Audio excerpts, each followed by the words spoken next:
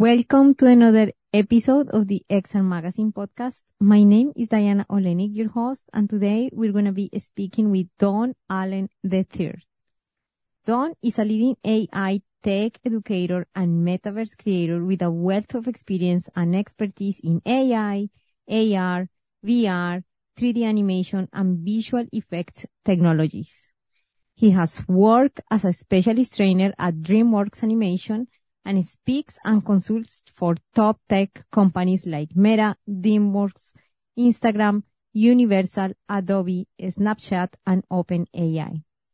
Don is dedicated to inspiring, entertaining, and informing his audience on Instagram and is known for his values of creativity, strategy, adaptability, excellence, personal finance, growth, mindset, and influence. Today, we're super excited because we're going to be speaking about XR, which stands for extended reality. That includes virtual reality, augmented reality, mixed reality, and especially we're going to be diving into generative AI or artificial intelligence and how we are using right now these tools for professional development. Thanks so much for being here today, and let's dive into it. Let's do it.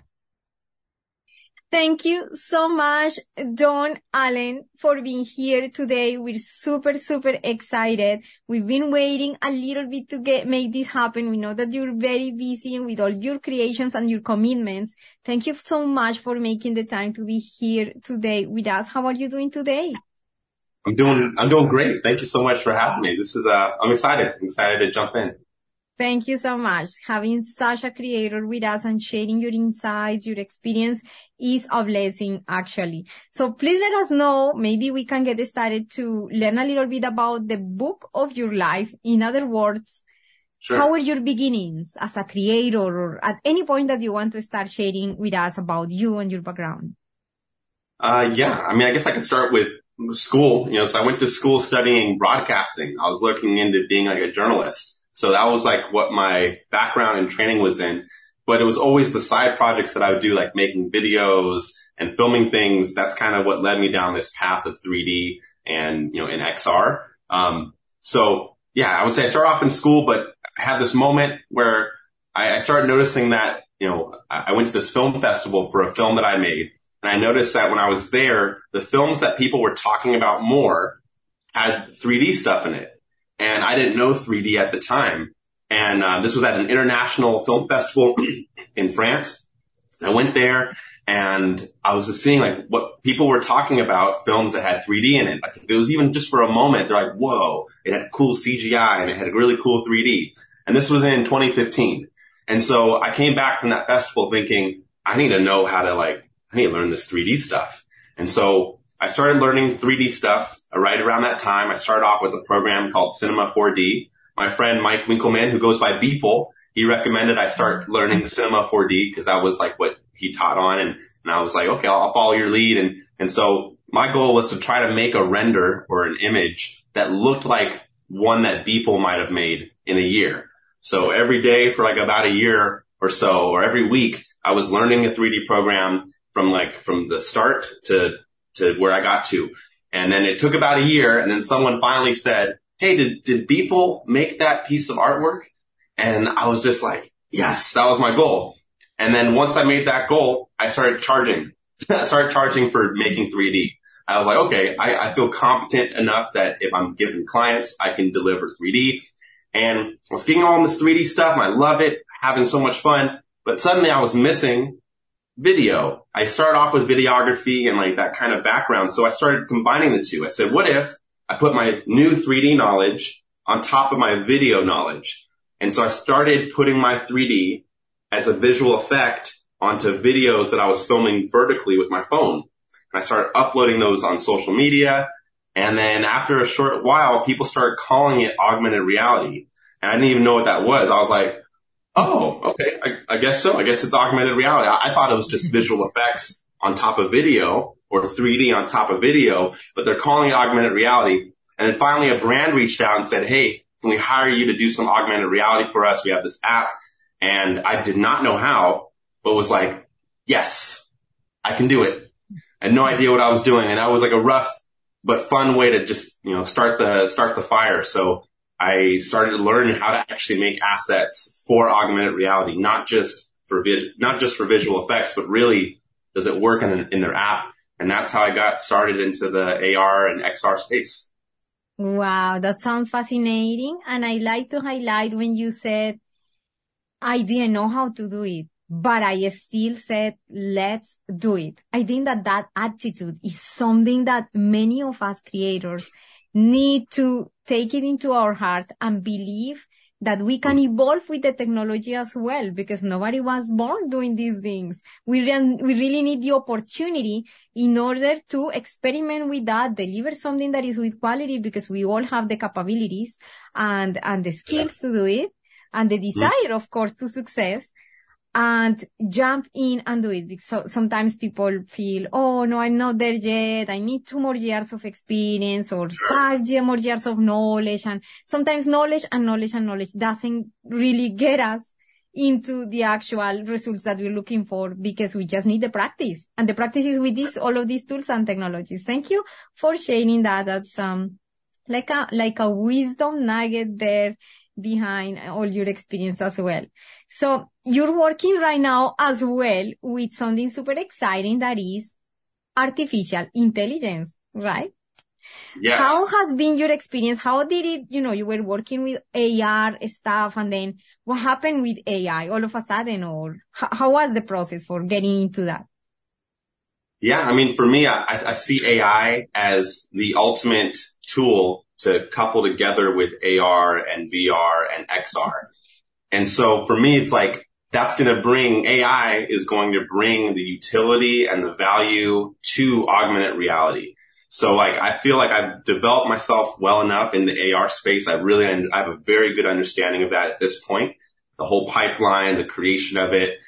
Now I want to start to be very competent in the AI side, the artificial intelligence side, and get a very good platform and understanding of that. And then when these two vectors converge together in a near future, I would estimate between like the next 3 to 5 years, when AI and AR converge together, there's going to be this unbelievable shift in culture across the globe. And so I feel established with the AR vector, and now I want to get more established with the AI vector, so that I'm more prepared for their convergence that I estimate in 3 to 4 years. Absolutely. That actually is going to lead to my next question, which is particularly, how do you see the convergence of these fields, XR, which is super exciting? How people would be you foresee using artificial intelligence, maybe creating some sort of utility-driven AR experience? Would they be prompting something inside AR to create something, or how do you see it? Yeah, I mean, I can reference a movie that does a pretty good job at visually and scripting. They write a good example of how this might look. If you've seen any of the Marvel movies that feature the character Iron Man, there's a character that Iron Man interacts with a lot, and that character is not human. It's an AI named Jarvis. And so in the movies, when Tony Stark as a human, who's playing this character, who's Iron Man, when he wants to build something futuristic or kind of visualize some new world, he's collaborating with an AI named Jarvis. And so as he's talking, Jarvis can take his natural language and convert that into 3D files and images that he could then present to he could present to Tony Stark.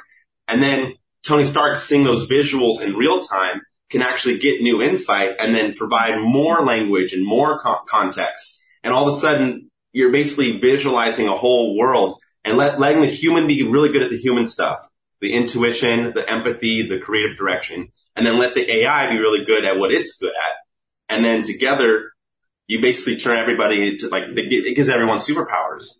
So I think what's going to happen, the convergence between AI and AR, is going to basically turn a lot of people into Iron Man. And it's going to not be sci-fi anymore. There will be a point in time where we'll look back at those movies and we'll think, wow, we thought that was only going to be for the Tony Starks. how misguided that was, how small scale we thought that was going to be. No, it's going to be much more like, well, that being said, it'll be people who have access to internet and devices. So that kind of limits, not everybody would have access to these tools, but a lot of people do have internet and a lot of people do have devices. And that will probably be the cost of having like an AI companion. You can have a legal companion. You could have a relationship companion. You could have like a collaborative companion. It's going to be all this collaborative AI stuff. And I think AR and XR and VR are going to be the visualization of AI. Because right now it's very hard to see and interact with AI's brain. It's mostly we're doing text interfaces or it's code or maybe a couple images it spits out. The future is your AI is going to have a face. It's going to have a personality. It's going to have a movement that you maybe art direct in some way. Wow, that sounds super exciting. And of course, we're very thankful for that very practical example. Now we can more specifically visualize how that could be like and why it is important that although we are maybe creators, artists, somehow start to get involved and adjusted to the evolution. Because you know that there are many artists out there that are worried about what is going to be my place now if this type of artificial system can do it now for me, and how it's going to affect my livelihood. What would be your word to someone who is in that situation? Yeah, so I mean, like, I want to be empathetic and kind to humans, but at the same time, I want to be realistic. Because of the pressures of how a lot of capitalist societies work, they're always going to prioritize technology that saves them money over the well-being of humans, which is really bad for people, but very great for business. So my advice to people who feel like that, this should be your wake-up call to start adapting now while it's still slow enough that you can catch up. If you don't start adapting now, and there's ways that we can do that, I'm happy to recommend some ways to start adapting. But if you don't start adapting now, it's gonna be a weird shift in culture that leaves behind a lot of people. And so that would be my recommendation. Sorry. Okay. Yeah, for sure. Absolutely. I think that we are a little bit, every time that there is a new wave in technology, we become a little bit paranoid of the world is gonna end, and now I have to change everything, and now other systems or other people or other talent is gonna replace me. But this is just only part of the evolution, that there is a time where naturally things evolve, and it always happens in history. We evolve with those type of changes. So what would be some of those ways that you would like to recommend particularly for what you are mentioning? Yeah, I mean, the first one is shifting from being static career focus to flexible career focus. So like, if you're thinking that you're going to identify as a particular career and that you're labeling yourself the name of that career, that's a dangerous habit that needs to start being tweaked, because a lot of AI is going to be replacing quite a bit of our jobs in like every domain. And so if you get into this mindset of my career is something that's flexible, malleable, it transforms, then that's a healthier way, in my opinion, of approaching what's happening. The other one is adopting a growth mindset versus like an achievement mindset. So if you can focus on like, how can you grow and what can you learn versus, what will be the end goal, that shift will help kind of give you purpose and meaning throughout the whole journey versus just focusing on getting to that final destination. Yeah, absolutely.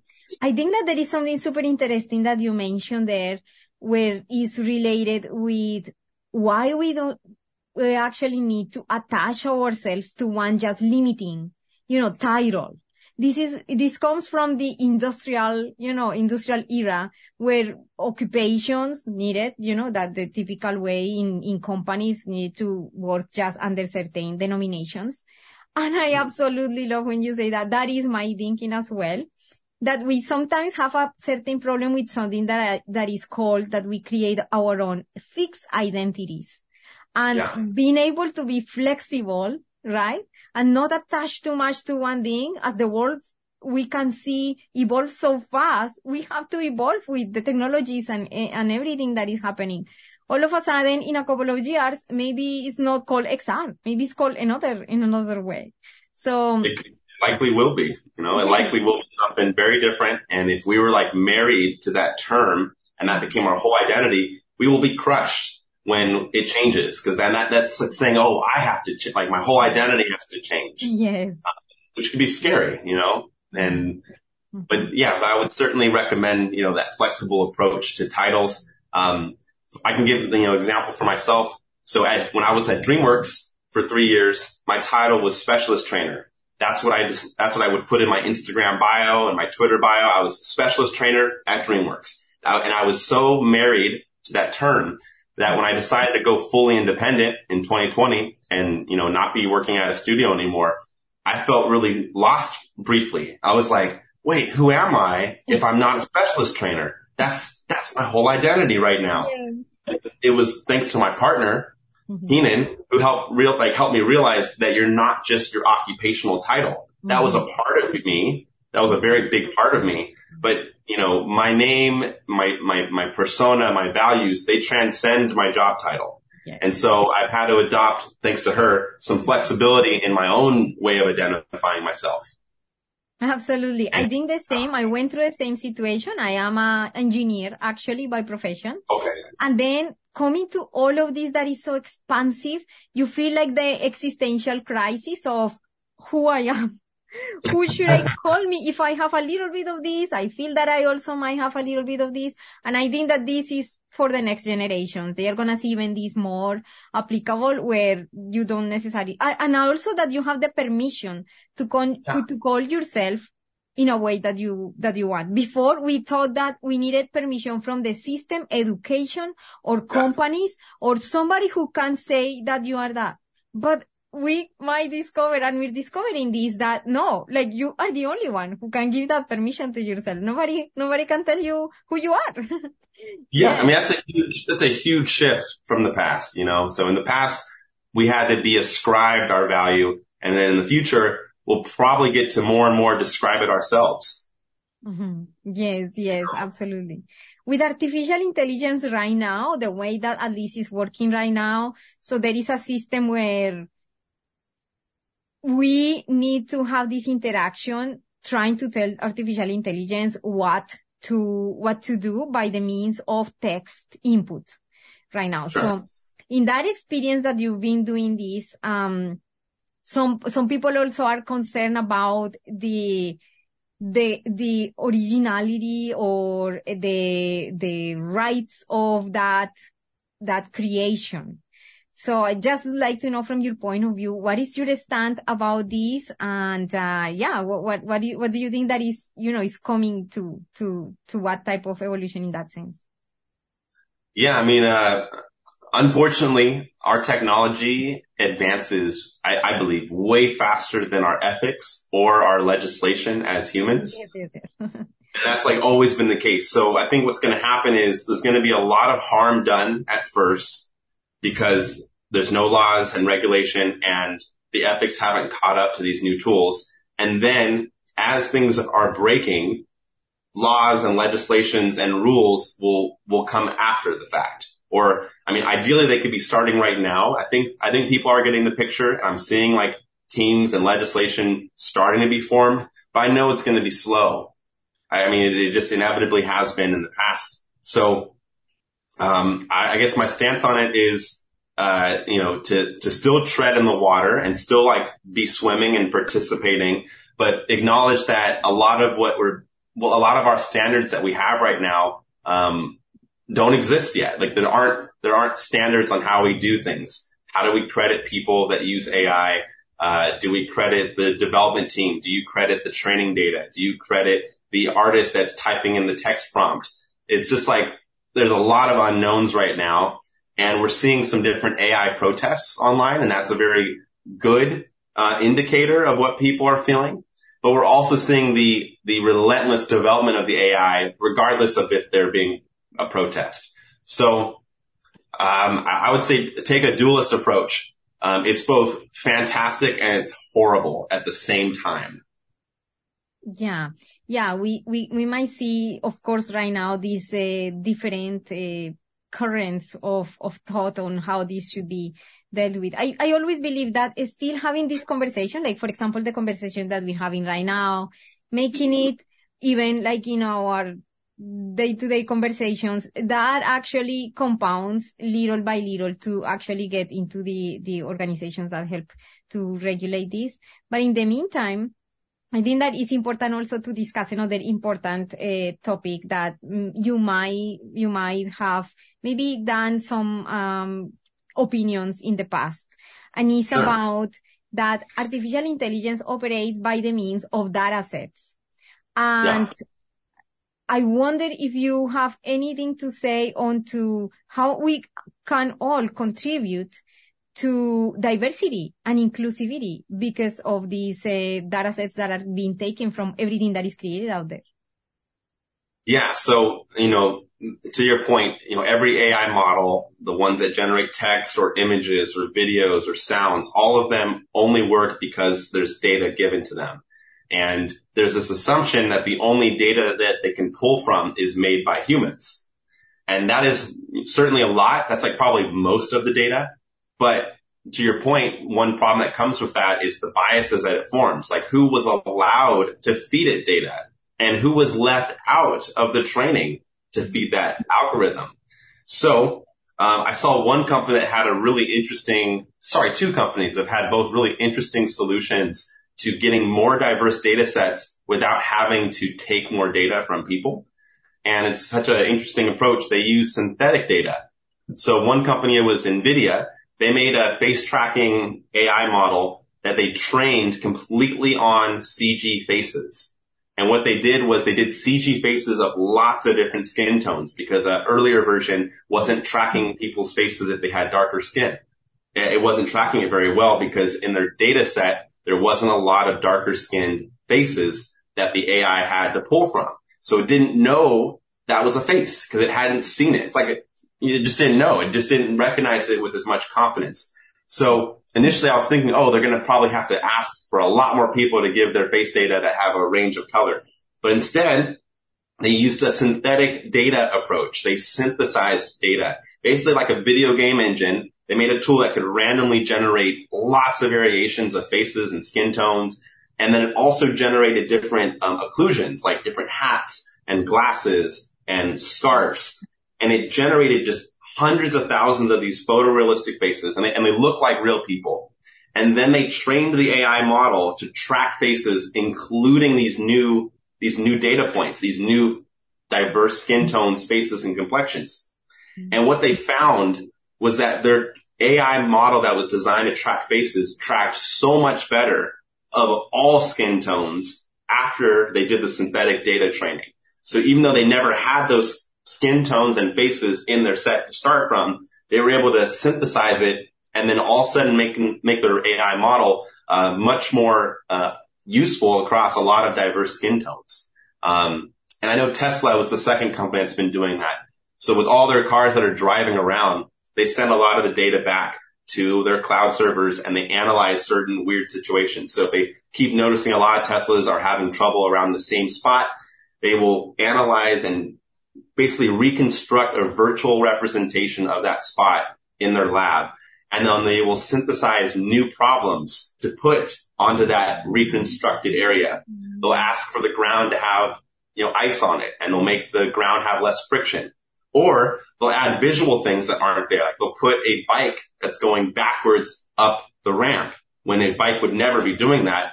And they train the AI model in a safe, reconstructed virtual environment millions of times until it understands how to better approach that curve if there is a bike coming up, or how to approach that curve if it's icy. And then once it has a digital model represented and they have a virtual representation of their car that has the same software as their self-driving cars, once it passes, they actually update that information to all their cars in the real physical world. And now all those cars can go over that same path with like a lot more safety. And that's kind of the approach of like making a data set more diverse is you can synthesize it now and add that to your training model. Using that sincerity, that's amazing. Absolutely. Thank you so much for giving us those particular examples and details so we can understand better how is that artificial intelligence also can be trained with these data sets that are not necessarily, the ones that we see out there, because there might be also inequality in even like feminine, representations, color, all of these variations that we have out there, diversity. Yes, thank you so much. That is an important part that I believe we always have to discuss because this is something that affects us all. Yeah. So, what is like your vision as a creator? Because it's so much like you create so many things. Your lives are amazing. I've joined many of them. You're giving so much out there. What is your vision as a creator with all of this evolution? That is like a question that seems obvious, but at the same time is like, wow, how the life of a creator like this is in the middle of all of these changes in technology. Oh, thanks. Well, yeah, for me, my long-term vision is to kind of build the school system from the sci-fi book, Ready Player One. I wouldn't want it to just be in VR though. I would want it to work across AR and VR and have a mixture of AI teachers as well as human teachers and fund it in like a Fortnite kind of model. So it'd be free for everybody and the best education they could ever offer. It works across all languages and then the learning adapts to the learner. What is their, like, well, basically the goal would be to ignite a passion for learning in the students that go through the program versus just filling up a bucket in their mind of information that they just have to remember.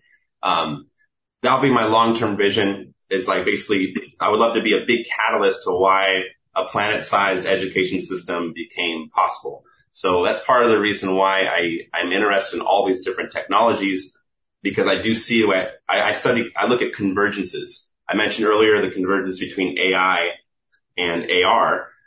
There's a few other vectors that I'm always very keen on, just focusing in on and waiting for the right time for those things to converge. Mm-hmm. And so for me, the ultimate convergence, I think will land around 2045. So it's a little whiles away from now. But for me, the vectors that I'm tracking, I think they'll intersect there. And that's when I would love to have the school up and ready and launched.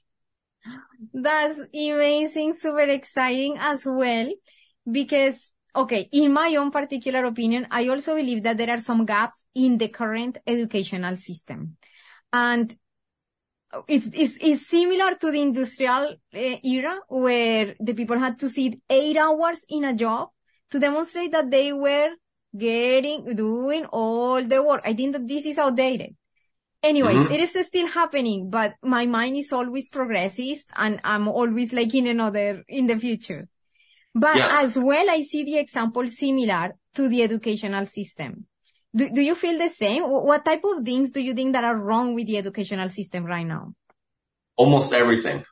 Yeah, myself. That's good. Well, I mean, like I have friends that are teachers and so like I love what their work is, but there's so much bureaucracy, like where most of the funding doesn't go back to the students or the teachers. It just goes to the administration that's mostly focused on keeping the same system and structure. Yeah. So for me, the whole structure is incorrect because it's not prioritizing the learner. It's not prioritizing the teachers that are teaching. It's not prioritizing, in my mind, like a love for learning. It's making people hate learning.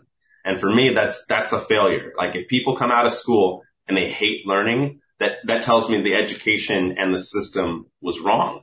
If kids feel compelled to cheat because they need a grade, then I would say the system is flawed, not the student.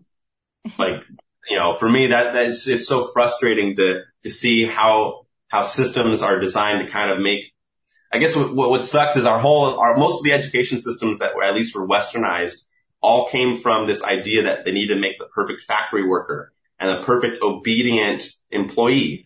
And so then what the problem is with that is since that time, which was like the early 1800s, maybe even late 1700s when that ideology came to be, since that time, technology has automated mostly everything. And it first mechanized like a lot of like movements and like tractors and physical robot arms. And now it's moving into the intellectual automation of things. And so the value of school being a system to make the perfect obedient robot, it doesn't have the same value as it used to. We don't need perfect robots. We need a lot of independent critical thinkers that can also work collaboratively and enjoy learning forever, because that will be, the longer lasting career. So, my whole goal and like who I like to, try to partner up with and who I try to, collaborate with and who I want to work with is all based on, does this get me closer towards my school vision in 2045, or does it push me away from that goal? And if it pushes me away from that goal, it's an easy no. And if it pushes me more in that direction, then it's an easy yes. Yeah, that's amazing. I think that we are still dragging systems that are no longer, according with what we are living right now. And this is affecting the little kids that are learning under that outdated system. For example, how can you be learning about science in a paper, Like when there are, it doesn't make sense. And the little kids, I've been speaking with little kids as well that tell me this. How can I be learning about when they are teaching about the plants instead of being outside, exploring the plants out there, I'm learning, like having to make here like a test. As well, another thing that I feel is that all the system categorizing people in good or bad and comparing with others that I'm not at that level, I'm not in the first place, I'm not in the second, I'm not good enough, is not good. Like, why do we have to go ourselves to do those tests for things that maybe they are not going to even use in their lives? So absolutely, I'm actually the big supporter for your school. I am predicting that you're going to concrete that dream. And I will be there to celebrate as well with you such a beautiful and socially conscious initiative to showcase and to support and to share with the world. Like I love to attend your school. Yeah. Wow. Thank you so much. Yeah. I mean, for me, it's something like that I would enjoy to help make happen. And then I believe I have the energy and the focus to make it happen. So like, I think I can actually do it. Especially with all the tools that are coming out. I mean, it's becoming even more clear that this is even more possible. And it'll probably end up happening. I keep saying 2045, but it'll probably happen sooner than that. But that was like what I've been saying since around 2015 is when I started to think about this. Yeah. So, oh yes, for sure you're gonna make that sooner than that. But super exciting, yeah. And thank you so much for sharing that vision for a creator that is starting out yet, because we just learn about this when we learn about it. What would be your final advice on how to start, getting maybe some traction, getting some clients or starting to show the work? What would be your best advice for someone who is starting out that is a creator and is willing to start sharing this type of creations with the world? Yeah. So, I would say the first thing you want to start off with is, clearly explaining that you can solve people's problems. So like, if you can't clearly communicate that online, it's very hard for people to want to hire you or invest in you or collaborate with you. So I would say like step one, maybe make a list of 15 people that you want to that you're inspired by, and then study their behaviors very closely for like a month and literally document how do they communicate and what are they doing and what do they share? And then once you kind of have that highlighted for all 15 of these people for about a month, try to find out like what could you offer that is of value that they're not already doing? Like what's your unique angle that you could provide value in that same vector? And then that would be like a really good spot to start as a creator. The other one I would recommend is a new mindset. So I would say for me, I try to put a past version of myself out of work every other week. So I try to think what was past Don really amped about that he thought that was like, he's going to be very employable for a long time. How can I put past Don out of work with something that I learned today? And if you do that all the time, then there's not as much panic when things change because you're already used to trying to put yourself out of work. So that's something I try to do. Know your comfort zone. The other one is, there's a chart I would recommend for creators to make. And, it's 4 circles, and all 4 of the circles are intersecting. The first circle is what you love. The second circle is what you're good at. The third circle is what the world needs. And the fourth circle is what you can get paid to do. And if every creator makes this graph, it's called an ikigai. It's spelled Ikigai. If they find their ikigai, it's when all 4 of those circles intersect. The section in the middle is, an ikigai is what you love plus what you're good at plus what you can get paid for plus what the world needs. And if creators basically only focus on how do they get closer to ikigai, then you can live a really long, happy life in the future. And it's just like it just provides a lot of meaning to what you're doing. And without ikigai, it feels kind of pointless and it's hard to stay motivated at times. Yeah, for sure. It's the purpose in life. It's a beautiful philosophy, Japanese philosophy for us to get, like centered into what is our why, and then go from there and start building. So we don't, just go here and there. Yeah, exactly. Because, without that, you're just going to be like just lost, just like where do you go? Mm-hmm. Oh, I think my camera broke.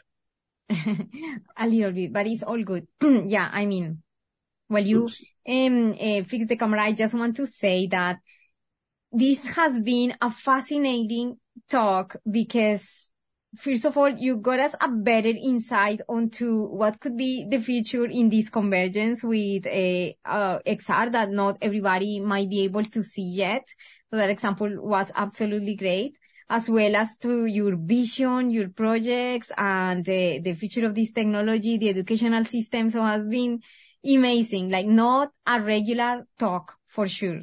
Thank you so much, Dawn, for such a beautiful interview, sharing your experience, your insight. Is there anything else that you wish I had asked you today? Oh, wow. Well, thank you so much for having me. These kind of moments kind of reinvigorate, my why as well. So thank you for this opportunity to share. I think you answered or asked all the questions I would love to go through. Let's see. I don't know. I guess for your audience, if they have questions, they're welcome to send me a direct message on Instagram. I'm pretty responsive there if they have questions about stuff. But other than that's all. Yes. If you could please briefly tell us your handle, the Instagram handle, so everybody can go directly there. We're going to put it in the description as well, but just so people can access right now the phone and follow you. What's the name of your account? Yeah, it's Don Allen III. It's DONALLEN and then the 3 I's, so III. I'm on Twitter, TikTok, and Instagram. Those are where I'm at, but mostly responsive on Instagram. Okay. Yeah. Thank you so much. That's amazing. If you like this episode, please make sure to share it with someone else and to subscribe or give it a like. And so sharing is caring. Thank you so much and see you in the next episode. Bye for now.